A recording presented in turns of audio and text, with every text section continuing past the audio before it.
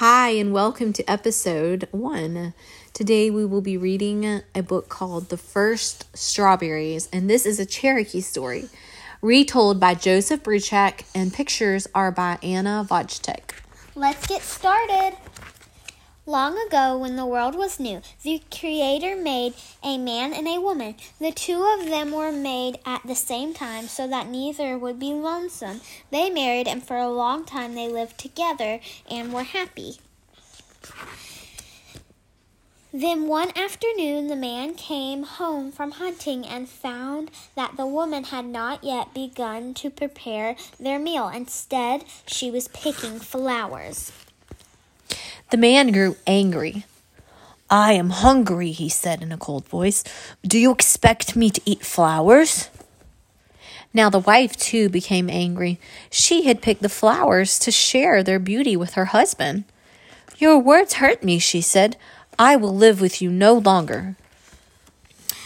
She turned to the west and began to walk toward the sun. Her husband followed, but her steps were too quick. He could not catch her. He called her name, but she could not hear him. He went as fast as he could go, but his wife was much faster.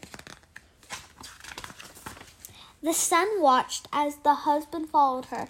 The sun saw how sorry the man was and took pity on him. "Are you still angry with your wife?" the sun asked the sun.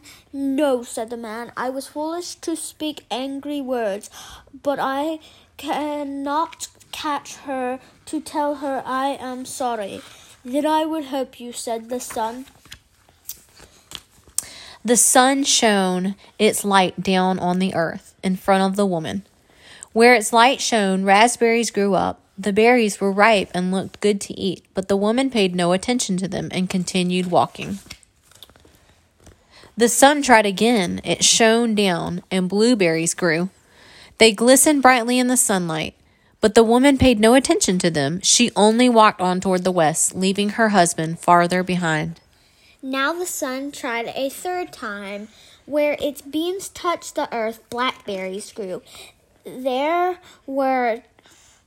were dark and plump, but the woman's anger was too great, and she did not see them. At last the sun tried its hardest. It shone its light down in the grass in front of the woman's feet, and strawberries appeared. They glowed like fire in the grass, and the woman had to stop when she saw them in front of her. She knelt down and plucked one and bit into it. She had never tasted anything like it before. Its sweetness reminded her of how happy she and her husband had been together before they quarreled. "I must gather some of this fruit for my husband," she said, and she began to pick the berries. She was still picking them when the man caught up to her. "Forgive me for my hard words," he said to her, and she answered him by sharing the sweetness of the strawberries. So it was the strawberries came into the world. To this day, when Cherokee people eat strawberries, they are reminded to always be kind to each other, to remember that friendship and respect are as sweet as the taste of ripe red berries. The end. We hope you enjoyed this story. Please join us again for our next Read Aloud history, and we really appreciate all of your listening. Bye. Bye.